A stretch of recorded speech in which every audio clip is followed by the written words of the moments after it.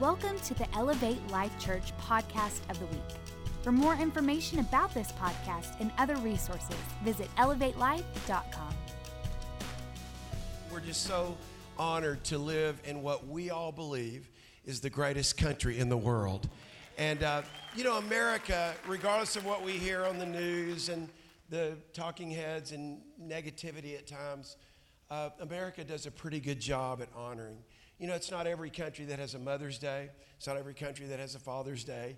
It's not every country that has a Veterans Day. It's not every country that has a Memorial Day. And just this week, I just kind of reflected on where all this began because somebody had to think this way. Back in 1868, General John A. Logan, the commander-in-chief of the Union Veterans Group known as the Grand Army of the Republic, issued a decree that May 30th should become a nationwide day of commemoration for the more than 620,000 soldiers that were recently killed in the Civil War at that time. 620,000. Just fighting on our own land for between the North and the South. On Decoration Day, as Logan dubbed it, Americans should lay flowers and decorate the graves of the war dead, whose bodies, he said, now lie in almost every city, village, hamlet, churchyard in the land. Logan chose May 30th because it was a rare day that didn't fall on the anniversary of a Civil War battle, though some historians believe the date was selected to ensure that flowers across the country would be in full bloom. After the war, Logan, who had served as U.S. Congressman before resigning to join the Army, returned to his political career, eventually serving in both the House and the Senate, and was unsuccessful in his Republican candidacy for vice president in 1884. However, when he died 2 years later, Logan's body was laid in state at the rotunda of the United States Capitol, making him one of only 33 people to receive such an honor. Today, Washington, D.C.'s Logan Circle and several townships across the country are named in honor of this champion of veterans and those who were killed in battle. And I just find it very interesting that somebody had to think it was important enough to declare a day. They originally called this Monday coming up Decorations Day. But in 1971, it was actually commissioned as a federal holiday. And believe it or not, even though that was over 100 years later, there were some veterans who were concerned that if we make it a federal holiday, all people will think about is the lake. All they'll think about is they don't have to work that day. But the purpose for the day is to remember that there are people who gave their lives, who shed their blood, so that we could have the freedoms that we enjoy in the United States of America. And we just wanted to take a minute this weekend and honor those people. And I wanted us as a church, because we are the church, put an amen on that. I want us to pray for families that don't even know we're praying for them today, that have lost loved ones on the field of battle that's created a new normal for them. So would you just take somebody by the hand and let's pray. Father, we're just grateful for this country. We're thankful that we are privileged people to live in what we believe is the greatest country in the world. God, we ask for your hand to be upon this country. God, your word says that if my people who are called by my name, not Americans, not people who declare their ethnicity, not people who declare who they are and who they're not, but if my people who are called by my name will humble themselves and pray and seek my face and turn from their wicked ways, then I will hear from heaven and I will heal their land.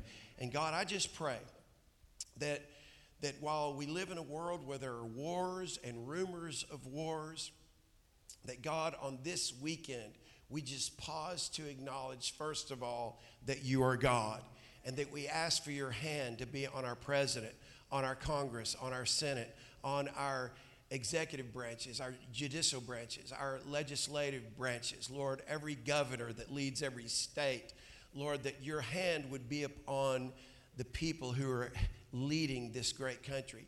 But Lord, also we pause just to remember those that have given their lives, those on the field of battle who have fought for this ideal called America. And we pray for every family that has lost a loved one because of this commitment in giving their lives. And we just speak a blessing on them today as your church. We just ask that your hand would be upon them in a very special way. And finally, Jesus, thank you. Thank you for being our sacrifice. Thank you for shedding your blood so that we could be free, not just as Americans, but as sons and daughters of the Most High God. We honor you today, Jesus. We thank you for your sacrifice and for your life. And everybody said, come on, amen. God bless you. Thank you so much. Let's put our hand over our heart. Let's make some declarations today. It's on the screen. Say it with me. I am who God says I am, a child of God, the righteousness of God. I am the apple of God's eye. And I want to stop right there just for a second. In case you don't know it, that's what the Bible says about you. That you are the apple of God's eye. That you're his special treasure. Say this with me. I am God's workmanship, created for good works, and I can do all things through Christ who strengthens me. Today I open up my mind to receive the word of God so I can think like God, be like God, and do life the way God intended for me to live. Let's lift up holy hands. Say it with me. Come, Holy Spirit, help me elevate my thinking so I can elevate my life in Jesus' name. Amen. So glad y'all are here. Would you just greet somebody one more time? Tell them they're looking good.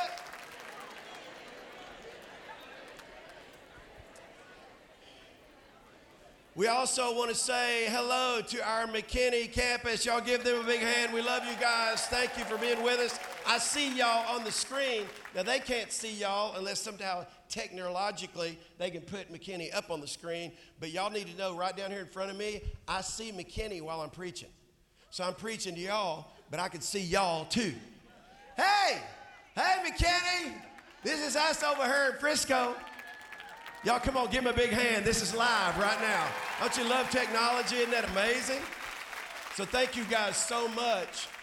And I'll come over there sometime and preach and make them watch it on the screen here. So anyway, that's awesome. We're so glad you're a part of our family. Thank you for being here today. And there may be some men that aren't aware of this, but there's not any woman that's here that doesn't know there was a royal wedding this last week. And I have to be honest with you, I did not watch it. I was not one of the 2 billion people that watched the royal wedding, but I did see some of the residue from it on the television, the TV. And that's what we call it, television, TV for short, for those of you that are younger, under 30. Anyway, so this still watch TV. My son does not watch TV, he watches his phone. And so it's pretty amazing. But nonetheless, I watched television or TV.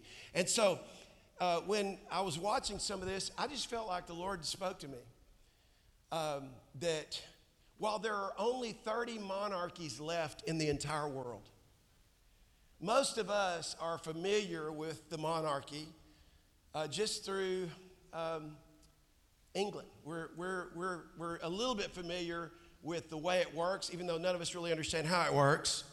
And most Americans think that the royal family is just a figurehead, but they're actually much, much more than that.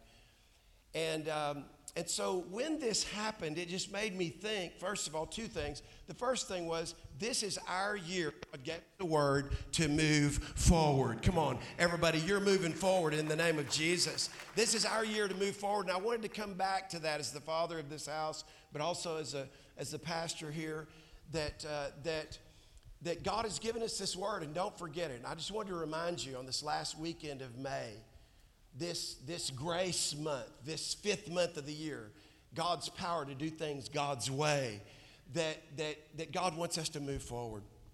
And as we move forward, my thought was, let's move forward as the royal family. You see, as Americans, it's very hard for us to wrap our minds around what it means to be a part of the kingdom of God. Because the kingdom of God is not set up as an American system of democracy where 2/3 of the majority rule. The kingdom of God is set up, there is one king. His name is Jesus Christ. He is the King of Kings and the Lord of Lords. He is God's only Son. He is the fullness of the Godhead bodily. And he represents everything that God is And God so loved us that he sent his only son, Jesus Christ. And when Jesus was baptized and he came up out of the water, here's what God said about Jesus. He said, "This is my son in whom I'm well pleased." And then he said, "Hear him." Hear him. He is my spokesman. He is my son. He is my sacrifice for you. He didn't just say, "This is my son in whom I'm well pleased." He said, "This is my son in whom I'm well pleased. Hear him." Because when you hear him, you hear me. Somebody put an amen on that. So we're a part of this royal family, and I would just very respectfully say that most of us don't think like that. I have the last name I have, Kraft, and honestly, after I know nothing about my lineage. I know about my dad. I don't know anything beyond that. And most of us do not have any kind of lineage or heritage that we can refer to or that we've been the beneficiaries of. We've just been born into a family and everybody's trying to make it and live the American dream and hopefully get their house paid off and retire and not need the government to support them.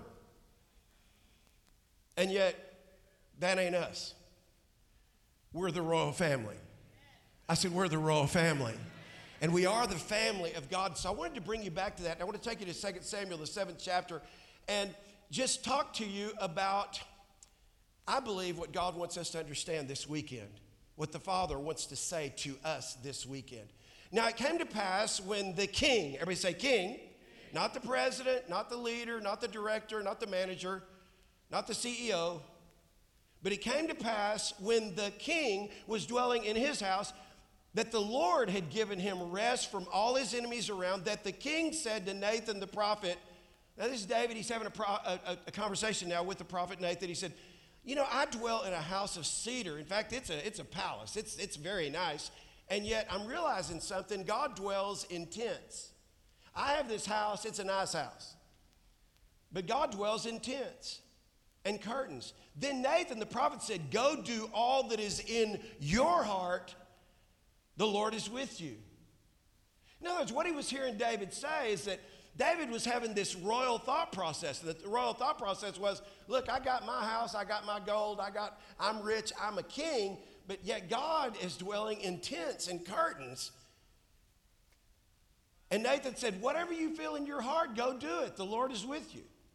So look what it says next. But it happened that night, everybody say that night, that the word of the Lord came to Nathan, and he said, here's what I want you to tell my servant David. Tell him this, Nathan. Thus says the Lord, would you build me a house to dwell in? In other words, he isn't asking him to build him a house. He's saying, you're wanting to build me a house? For I've not dwelt in a house since the time I brought the children of Israel up from Egypt, even to this day, but have moved about in a tent and in a tabernacle. Now listen, he says, tell him this, where I've moved about with the children of Israel, have I ever spoken to anyone from the tribes of Israel whom I commanded to shepherd my people, saying, why have you not built me a house? I've never said this to anybody. And yet David, the king, is saying, I want to build God a house. God's saying, you tell David, I didn't tell him to do that. I'm not asking him to do that. Now, therefore, I want you to tell David this. Thus says the Lord of hosts, I took you from the sheepfold, from following the sheep to be ruler over my people of Israel, and I've been with you everywhere you've gone, and I've cut off all your enemies before you, and I've made your name great like the name of great men who are in the earth. Since that time that I commanded judges to be over my people of Israel, and I've caused you to rest from your enemies. Also, the Lord tells you that he will make you a house. But I already got my house. I mean, why is God telling me he'll make me a house? We'll get to that in a minute. When your days are fulfilled and you rest with your fathers, Nathan, you tell David, my servant, that I will set up his seed after him, who will come from your body, and I will establish his kingdom. He shall build a house for my name, and I will establish the throne of his kingdom forever.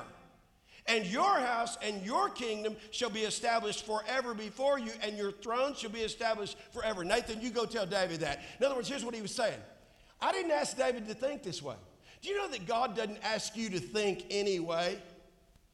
But when you start thinking like a royal, and you start thinking like a son or daughter of the Most High God, and you start thinking about God, not just your house, not just your family, not just your job, not just your situation, not just your circumstance, but all of a sudden your mind shifts and you start thinking about God in relationship to your life and go, man, God's really blessed me. Man, look, I've got this house, and God doesn't even have a house. God says, I didn't ask anybody to build me a house, but because you're thinking this way, Nathan, I want you to tell David something.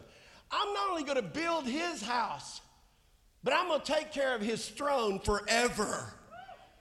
This is one of the greatest prophecies in Scripture, because we find at the birth of Jesus, the angel announced to Mary, don't be afraid, Mary, you found favor with God. And behold, you will conceive in your womb and bring forth a son, and shall call his name Jesus. Put an amen on that. He will be great, and he will be called the Son of the Highest. Now listen to this. This is a part of the fulfillment of prophecy of Scripture. And the Lord God will give him the throne of his father David. And he will reign over the house of Jacob forever, and to his kingdom there will be no end. Thousands of years later, here's this prophecy coming to pass. The great-great-grandfather of Jesus, David, King David, who was a part of a kingdom that God established with his people, the kingdom of God, and how the kingdom is supposed to work. And we're far removed from that, and yet the Bible says Jesus will not only be of the house of David, but I'm giving the kingdom of David to him, and it will flow through him, and everyone that follows him will be a part of that kingdom. Welcome to the royal family, everybody. Welcome to the royal family. You see, that's what it's all about. It's about us understanding that. I just wanted to bring us back to that. That while the world, 2 billion people, watch and think, how amazing is this? That this American girl, Meghan Markle, could marry a prince. How amazing is this? In fact, if you know a little bit about the story,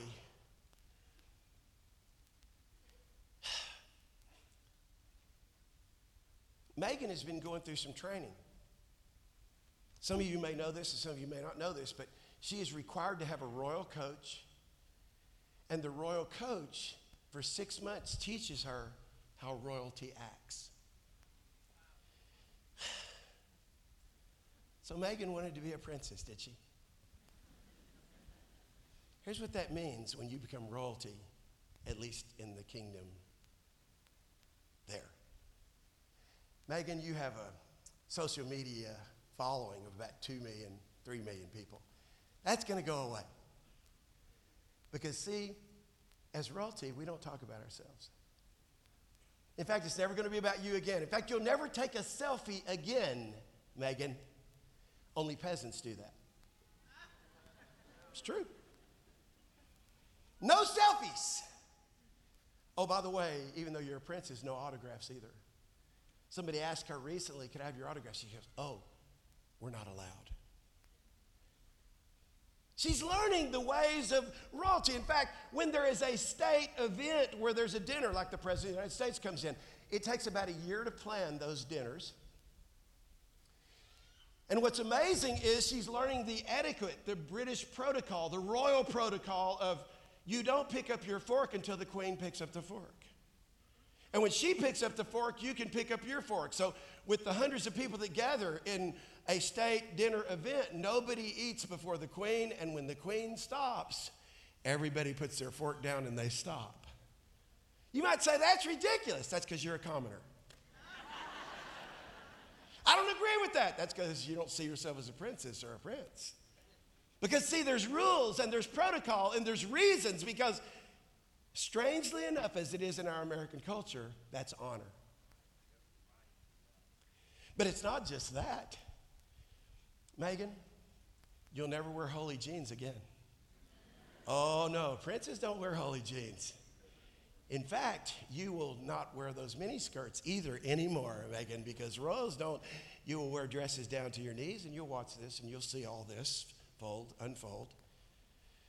Oh, and we know that you've been an actress, and we know you were on Suits for 7 or 8 years, and We know that you're popular, and we know that you have had your own money, but you won't be working anymore, Megan.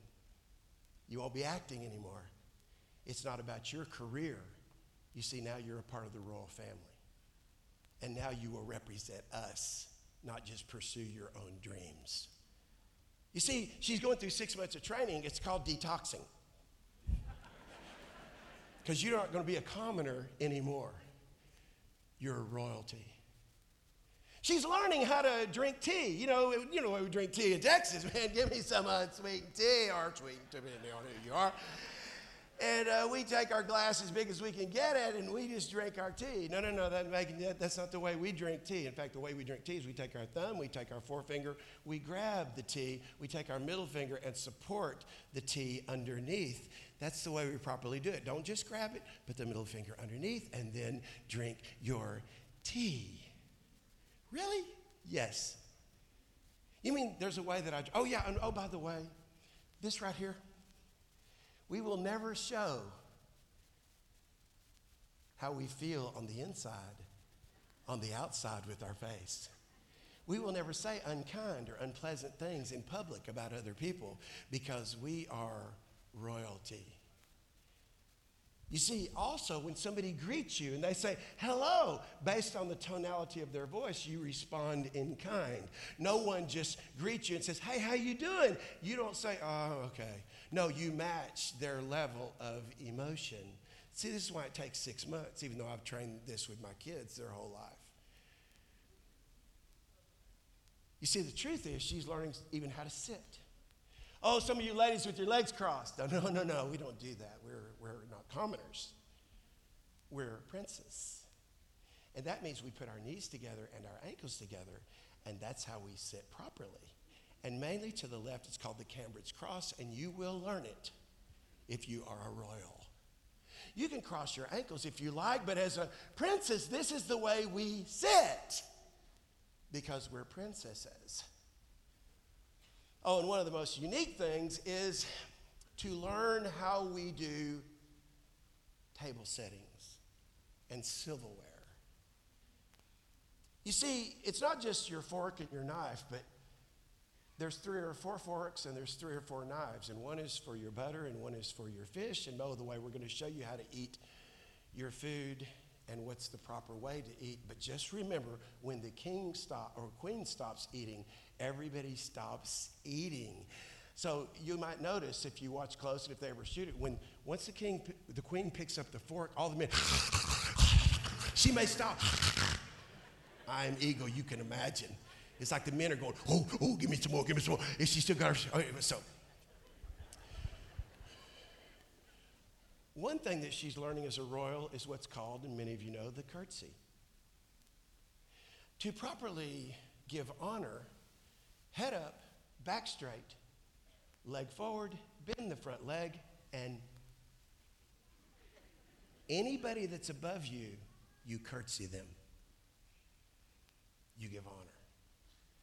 This takes about 6 months to learn and practicing over and over and over and over to get it into your mind and your spirit. So the royal coach has been assigned. You know, I had an interesting dynamic growing up because my mother, you know, we were all a part of the meal preparation as it related. We all had duties. And so one of the things that my mother taught us was how to set a table. And I would just encourage you, if you're a mom, don't think that your children are above that. Really teach them how to set the table. And I know how to set a table. And so we had the napkin, and now it wasn't extensive, but we had the fork or forks, and we had the knives, and we had the spoon. We had everything that was placed right. And so this is the kind of family that I grew up in. So I grew up just setting the table and thinking that way. And so I was in about the 7th grade or so, 11 or 12 years old, and we were having a choir party at our house. And my mother said, Keith, I don't have any napkins. Now, some people wouldn't be concerned about that, like my wife.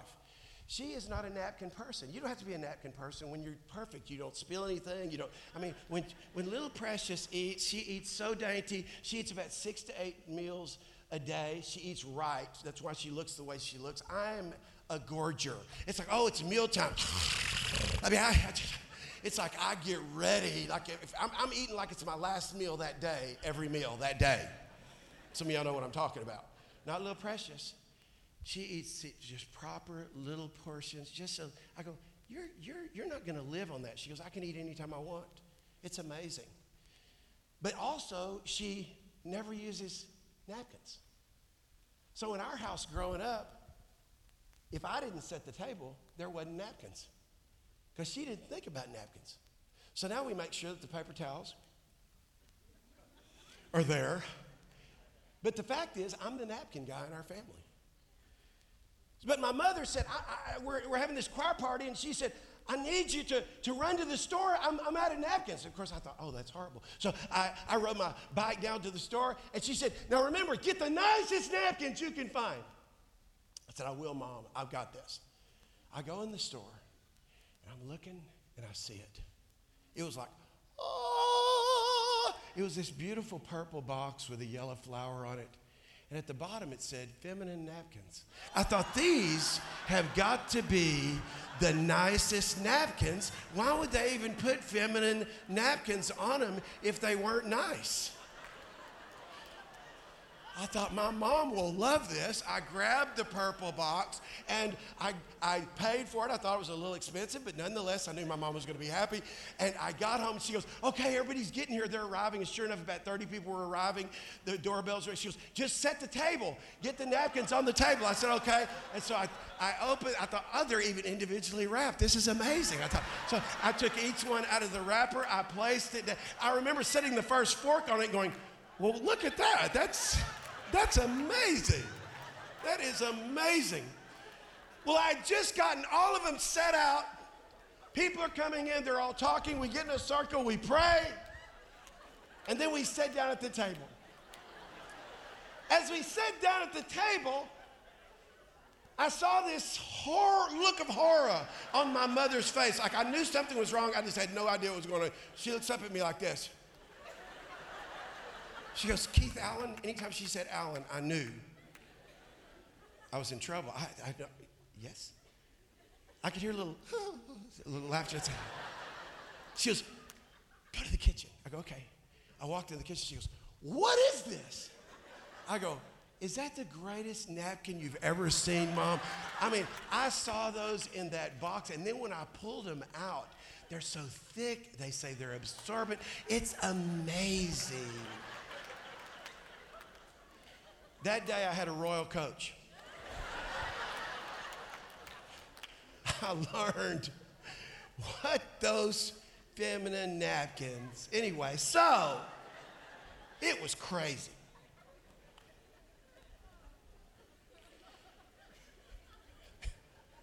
I walked back out and I said, sorry, get y'all some paper towels or something. Jesus, as we transition, when he was being baptized, he comes out of the water, and as I said, the voice comes from heaven, this is my son in whom I'm well pleased, hear him. The next verse says in Matthew 4 that Jesus began to preach from that time forward. Everybody say forward. Repent, for the kingdom of heaven is within your grasp. Let me just put that in perspective. If I were to say, you need to repent, every person here would say, what for what? Because we think repent is, I'm sorry for what I've done. So when we hear that statement, we think, repent, for the kingdom of heaven is within your hand. We think, I've got to say I'm sorry again. That's not what Jesus was saying. Repent, watch this now. Turn around, change your thinking, and walk according to my way, not your way. Repentance has been diminished to, you need to repent. Okay, Lord, I'm sorry, forgive me. And so here's what happens to a lot of people. They ask God forgiveness because they feel ashamed or they feel bad, but watch this. There's never a metanoia in the Greek. There's never a change of heart and a change of mind that dictates a change in direction. There's a lot of people who believe in God. But just like my third grandbaby that I got to spend some time with this week, Little Charlie Monroe, that I decided the name that I'm going to call her, because all my children, they name their kids and then I rename them. And I'm calling her Cha-Cha. Cha-Cha. Hey, Cha-Cha. Hey, Jay. Hey, Cha. And so we already have a very special relationship. In fact, we were on the way to the airport, and she's sitting in the row in front of me, and I'm in the back seat, and just about the whole time, just for about an hour, I was talking, just on and off, talking to her. Hey, and so I do this little thing, and I've not done this with Livy Rayleigh. I haven't done this with Layla Shayla, and I do this with her. I go, because it's her little thing. And every time I do it, Sheila, am I telling the truth? She smiles. She can be crying. She'll stop crying. I go, and then I talk to her. So that's our little thing. And it gets her attention. She kind of smiles even if she's kind of crying a little bit. And so here's what I was talking to her. I'm talking to her. I'm saying, you and me are going to be, we're going to have a very special relationship. She's going, you're going to love it. I've got so much I'm going to do for you. You don't even know. She's just smiling. And then out of my mouth, I heard myself say this. You have no idea what I'm talking about. And then my next thought was, this is just how God feels about us. We're like living our life, and we're royalty, and he's trying to speak to us as royalty, and sometimes it makes us smile, sometimes it makes us cry. Life I'm talking about. And God the Father is speaking to us, and we might even be worshiping, we might even be in his presence, but just like little Cha-Cha, Charlie, we can only smile because of the limitation of our understanding of how he wants us to think, be, and do in his kingdom. And I'm just sitting there, I love her so much already, and yet she doesn't really do anything except smile at me. And I think this is exactly the way God feels about us oftentimes, and he's not able to speak to us because of the level of our thinking. Because we're Americans, because we're white, because we're black, because we're rich or want to be, or poor, or don't want to be, because we're hurt, because we're bruised, because we go through stuff, watch this now, that keeps us dumbed down or baby-like so that the kingdom of God is never, watch this now, we never get this understanding that if I'll repent, if I'll change my mind, if I allow my heart to be changed, if I'll begin to follow him like never before, the first thing that came out of Jesus' mouth was the kingdom of God, listen now, is within your grasp. But here's what we're doing. We're not grasping for the kingdom of God. We're grasping for the next deal. We're grasping for the next loan. We're grasping for the next thing we think's gonna bring us joy. And yet he says, repent, change your heart, change your mind, change your direction, and watch this. The kingdom of God is within your grasp. Why? Because you're my sons and you're my daughters, and that makes you princes and princesses in my kingdom. Are you ready to shift your thinking just a little bit today? I'm not here to tell you how to think, and neither is God. He didn't tell David to think like that. David started thinking, okay, God, you need a house. I'm going to build your house. I'm going to take care of your house. And by the way, by the time we get to 1 Chronicles 29, read that chapter sometime. It's one of the greatest passages in the Bible, because David said, it was in my heart to build God, listen, a palace. And over and above, I supplied everything I could that was needed to build him a place. The gold for things of gold, silver for things of silver, onyx and stones. And long story short, that day himself, the largest single offering in the history of the world, was raised. Not only did David himself give over $1 billion in today's money in one offering, but he then looked at the leaders, starting with the captains of the captains, and that's the way we try to do it here. The people that lead you, we challenge them first, and he challenged those that were in leadership to give, and he said, now what will you do? And that day there was great joy, because that day they did over $2 billion, and the greatest offering in one day was raised. For what purpose? Humanitarian causes, feeding the poor, all the things that we feel like we're good at giving towards, or was it the house of God? Because out of the house of God, all those needs can be met. And they gave towards the house of God. Why? Because they were a part of the kingdom. You see that cathedral we built out there? I wanted to do that all the way through here, by the way.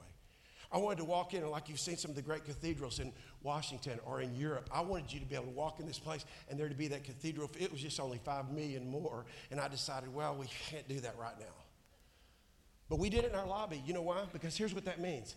Cathedral is taken from cathedros, which means the elevated seat of the bishop of bishops. And so when people would walk into these old cathedrals, you say, why would they build them like that? Because it was the high and lifted up seat of Jesus himself, the King of Kings and the Lord of Lords. And when people would walk into those cathedrals, they would look up and they would go, ah. And God said, that's where it starts.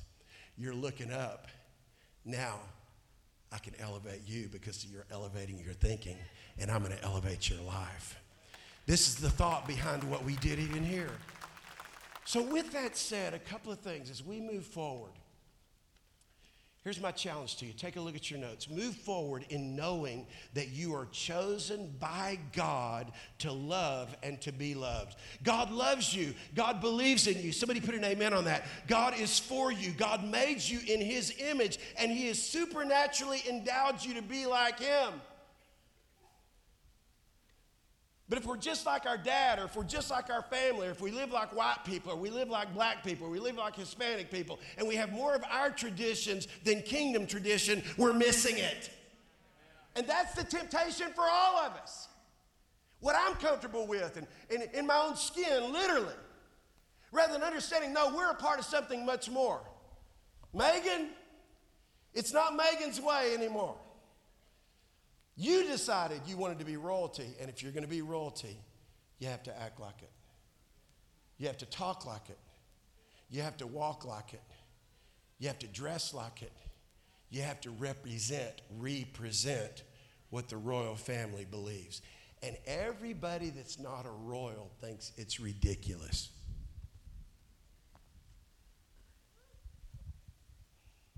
For everything in the natural, come on, y'all help me. There's a supernatural correlation. So we're going to give you a royal coach, Megan, to help you cross the great divide from how a commoner thinks to how a princess thinks.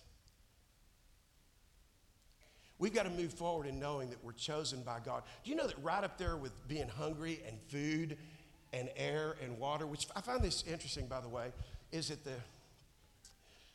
the greatest needs that we have are water. He's the water of life.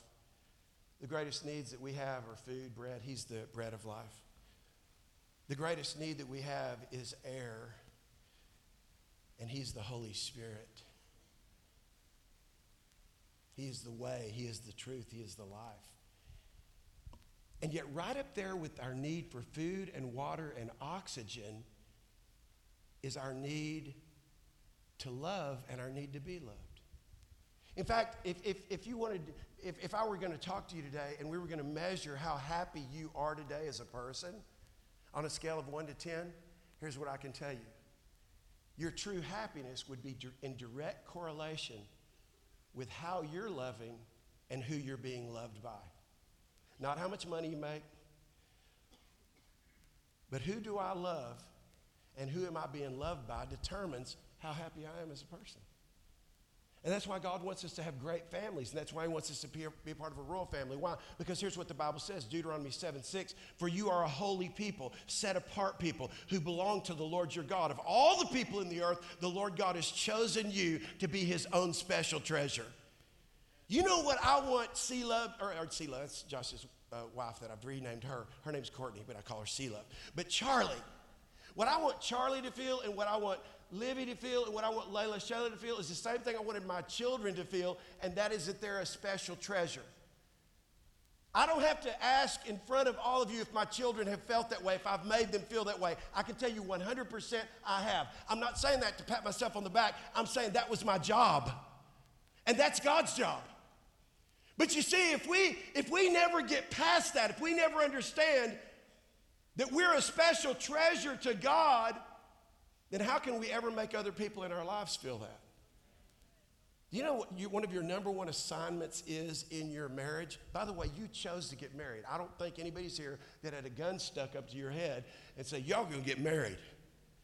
And if you chose to get married, if you'll treat each other like you're a special treasure that God gave them to you as a treasure from Him, how can you have a bad attitude? How can you be negative? How can you act mad? How can you be upset? Here's the point. God gave me you as a treasure, and I'm going to treat you like that. And that's one of the greatest assignments, that if you choose to get married, that is your job, is to make that person feel like they're a special treasure. But you don't know what they've done. You don't know how they are. You don't know. No, listen, it's your job.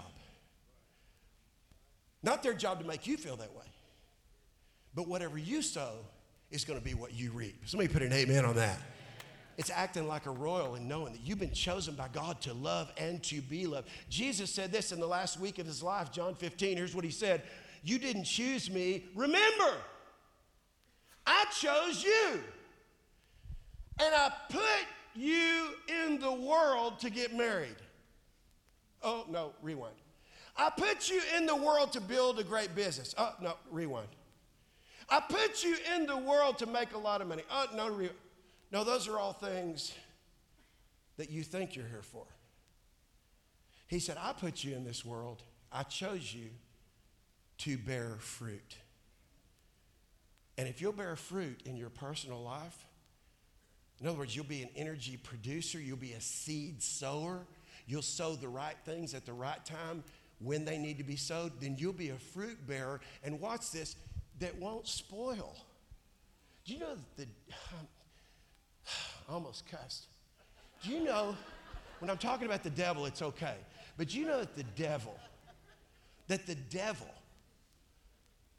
his number one goal is to spoil your ability to bear fruit.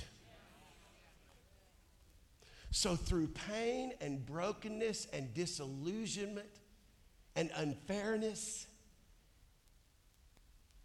I want to bring you back today to know you're a part of the kingdom of God. And as a son and daughter of the Most High God, you didn't choose Him. He chose you. And He's delighted that you've chosen Him back. And now if you'll start acting like a royal, no, not putting on some kind of facade, but knowing God is for me, so who can be against me? I'm a treasure of the Most High God. I don't care how my boss made me feel. I don't care how my daddy made me feel. I don't care what they did. I am a special treasure from God, and I'm going to begin to treat people like that and make the world a better place, because I am a fruit bearer. So put that scripture back up there. Listen. You didn't choose me. Remember. Everybody say, remember. I chose you, and I put you in the world not to have a great family, not to have a great business, not to have a great retirement, not to have enough money at the end of your life. No, to bear fruit, and fruit that won't spoil. Quit letting stuff spoil your fruit.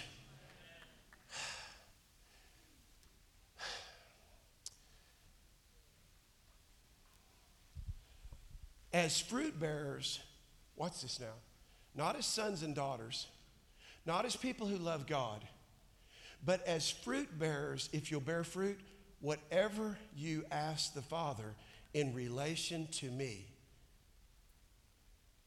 He gives you. Not whatever you ask the Father, He gives you. Put it back up there. Whatever you ask the Father in relation to me, He gives you. So what should be one of my number one goals in life? To bear fruit. What kind of fruit are you bearing in your marriage? What kind of fruit are you bearing in life? What are you doing with your business? Are you just running your business like is coming to church and being a quote unquote Christian one thing and then in the business world you're something else? Or do you realize, no, in every area of my life, God's called me to bear fruit and not allow anything to spoil it. And that gives me the power as a son and daughter of the Most High God, because just as God was pleased in Jesus, He's pleased in me, so He'll bless my marriage. He'll bless my business. He'll bless my finances. Come on. So God has chosen us. We've got to move forward knowing I'm chosen. Everybody say I'm chosen by God. And then here's the next thing. You've got to move forward past your past. Your past, by the way, was anything that happened before you walked in today. This is the present, and we're moving into the future. Somebody put an amen on that. So nothing that happens before you walked in here matters, okay? You're just going to start right here. You can't change your past, but you can change your future. That's a cute little statement, but there's this thing we got to tack on it. If you'll learn from your past. How can I be assured that my future is going to be greater than my past if I learn from it? How can I be assured that my future is going to be greater than my present if I am learning if I'm growing through what I'm going through that'll create breakthroughs in the future? Oh, you see, the truth is some people don't have any kind of assurance of a better future because all they've learned from the past is they don't want them in their life anymore. All they've learned from the past is that hurt and I'll never be hurt like that again. All they learned from their past is, well, I'll never forget, my dad came to me one time and he said, don't ever invest in the stock market. I lost it all. And you know what my thought was when I was 15? Let's learn better. I said, Dad, don't have that mentality.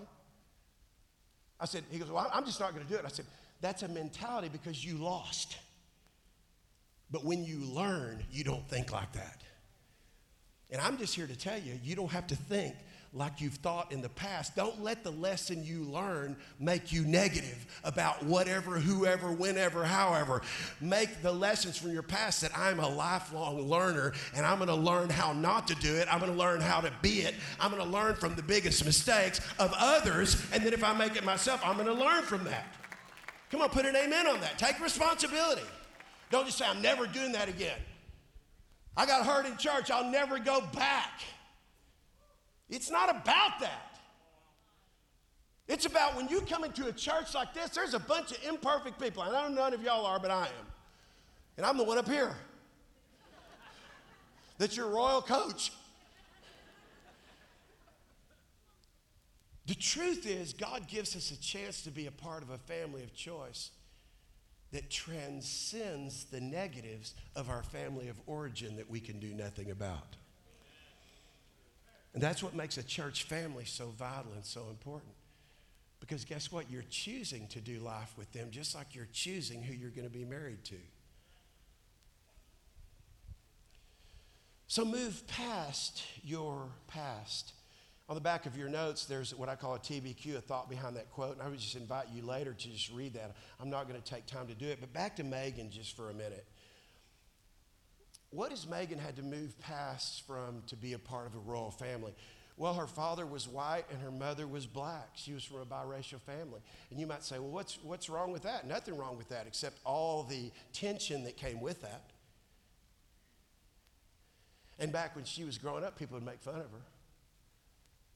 But not just that. Then by the time she was 6 years old, her white father and her black mother couldn't work it out anymore. And they got divorced.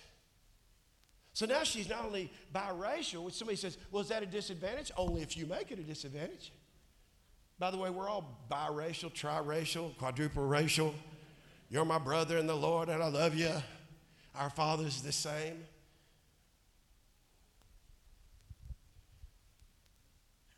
Recalling an incident that happened in the 7th grade, here's what she said in her own words.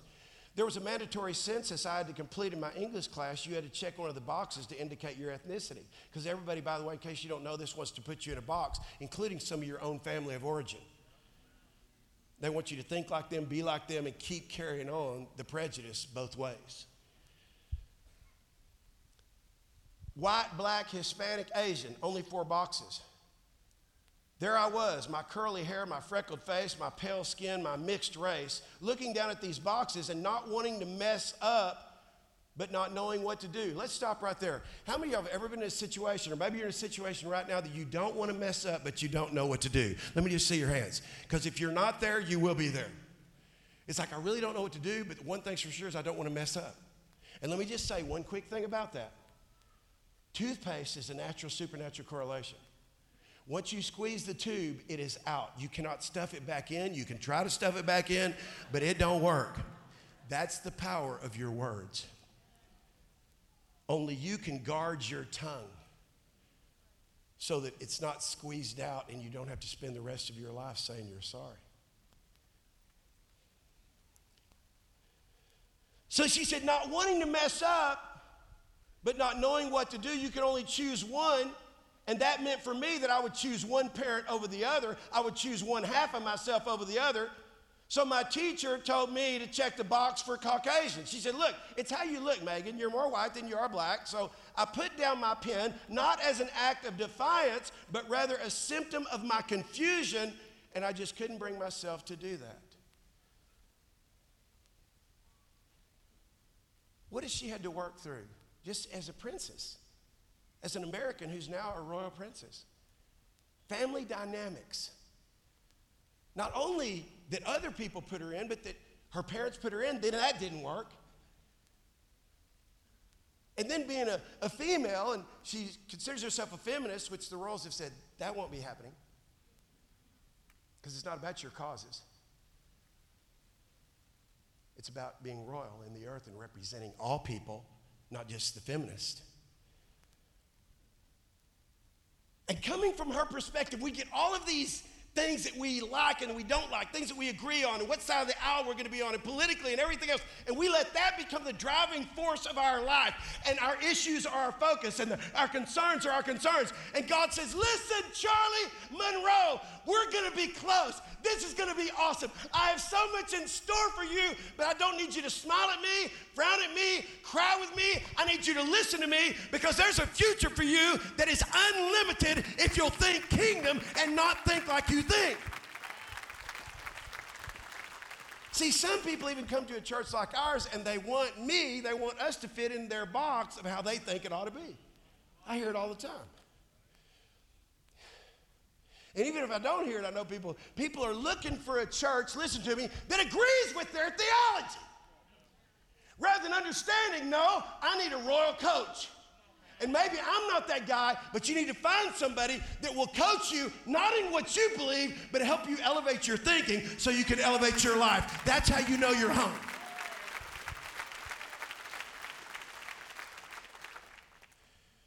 So all of us have to put past the past and move forward. Somebody put an amen on that. Amen. My question to you is, what do you need to move forward in today that's holding you back? It's usually some way that you're thinking. And then finally, move forward into your royal future. Got some great news for you. You don't just have a great future, you have a royal future. I said you have a royal future. Every lesson that you learn from your past makes you better and transforms any stumbling block into a stepping stone. What in your life do you look like when you look back? Do you look like, man, that was a wrong decision. That was something that happened. Maybe you had control over it. Maybe you didn't, but it became a stumbling block in your life. When you learn from it, it's your new stepping stone. Because I got better, not bitter. I want you to see this picture. Megan was 15. Her and her friend were in England on a trip, and she's sitting in front of the house that 21 years later she would walk in as the Duchess, the new princess in town. Now here's what I'm going to tell you, and everybody here knows it, but let me tell you anyway. When she's 15 and she's sitting there on that fence, by the way, on the other side of the street, she can't even get past the cones. She's not even over where the crowd is.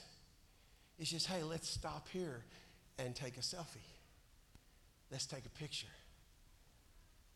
She had no idea that 21 years later, she would be a part of owning that. By the way, what happened in the next 21 years? Well, she was trying to live her dreams. She went to school. She developed her paradigms and her thought processes and got married and got divorced. And at 36 was single. And any woman here knows that if you're 36 and you're single, it just narrows it down a little bit. It just does. It just narrows it down a little bit. And here she is on this fence, not ever imagining that she would marry an 11-year-old named Prince Harry. You see, when this picture was taken, he was 11.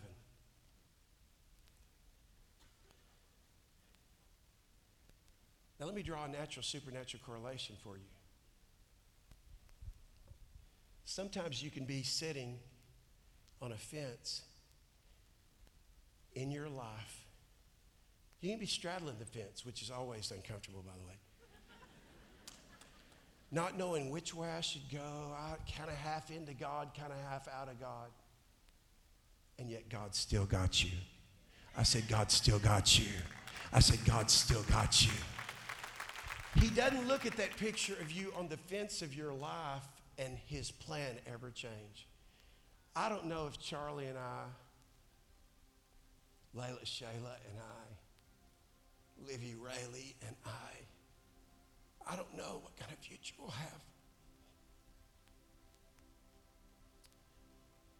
I don't know how long God's given me on this earth to enjoy their presence and hopefully as a royal coach, speak into their life. But for every day that I have, I'm going to believe that I'm going to get to watch them grow up. I'm going to get to believe that I'm going to watch them meet the right guys right now. And the future princes in our family meet the right girls. I don't know how close we'll be, but can I tell you, it'll really be up to them because I've already decided we're going to be close. The Bible says if you'll draw close to God, he'll draw close to you. Sometimes we're away from God, not because God isn't there, but just because we haven't gotten off the fence. And he says, I've got so much planned for you. You're my son. You're my daughter. You're royalty. I want the best for you. I'm going to ask you to bow your heads just for a second. I'm going to invite the Holy Spirit just to come in these next few seconds and draw you close to God. You might have come to church today because a friend invited you, or you just checked the box, I just came to church. But coming to church is way more than about just a service. Way more than about checking a box. It really is royal training so that we can reign. R-E-I-G-N. We can reign in the earth. God's will for you is to rule and reign. Let me say that again. Rule and reign in your marriage. Rule and reign in your business. Rule and reign in your life. But that starts over yourself. And if you're here this morning and you say, Keith, the truth is I'm just not where I know I need to be with God, can I just encourage you to get off that fence and walk across the street and say, you know what? I may not be where I need to be, but I'm going to draw close to God and he's going to draw close to me. And don't stay on the fence. If that's you and you say, Keith, I'm ready to get off the fence. I don't want you to look around. I don't want you to see what anybody else is doing. But if you're here, if you're in McKinney right now, every head is bowed, every eye is closed, I want you just to say, I'm ready to get off the fence. And I'm ready to draw closer to God. And if that's you, on three, slip up your hand. 1, 2, 3. Come on. All over this place. Just slip it up. Doesn't matter who's sitting next to you. I see your hands all over this place. Just keep them up. Doesn't matter. You just slip it up and say, I'm going across the street. I'm not going to stay where I've stayed. Anybody else, real quickly? I'm going to get my life right. Come on. Today. You can put your hands down. Father, I thank you for every hand that was raised. And I ask you, Holy Spirit, just to do your work right now. Do your work in every heart. I'm going to invite you just to pray a prayer with me. And it's a prayer of repentance, but more than that, It's a prayer of commitment. So pray this with me. Say, Dear Heavenly Father, just say it out loud with me. Dear Heavenly Father, thank you for loving me. Thank you for making me a royal, a part of your royal family. And today, I step into that. I get off the fence of my insecurity, of my missing the mark, of my hurt and pain, my paradigms, my thought processes. And I'm going to draw close to you, God. Everybody pray this with me. Say, Jesus, thank you for dying on a cross for my sins. I ask you to come into my heart and be the Lord and Savior of my life. From this day forward, I choose to follow you. Thank you for loving me. Thank you for forgiving me. Thank you for accepting me. In your name I pray. Amen. Thanks for listening to this week's podcast. Make sure to get your copy of Pastor Keith Craft's book, Your Divine Fingerprint, and visit elevatelife.com for other exciting new content from Elevate Life Church.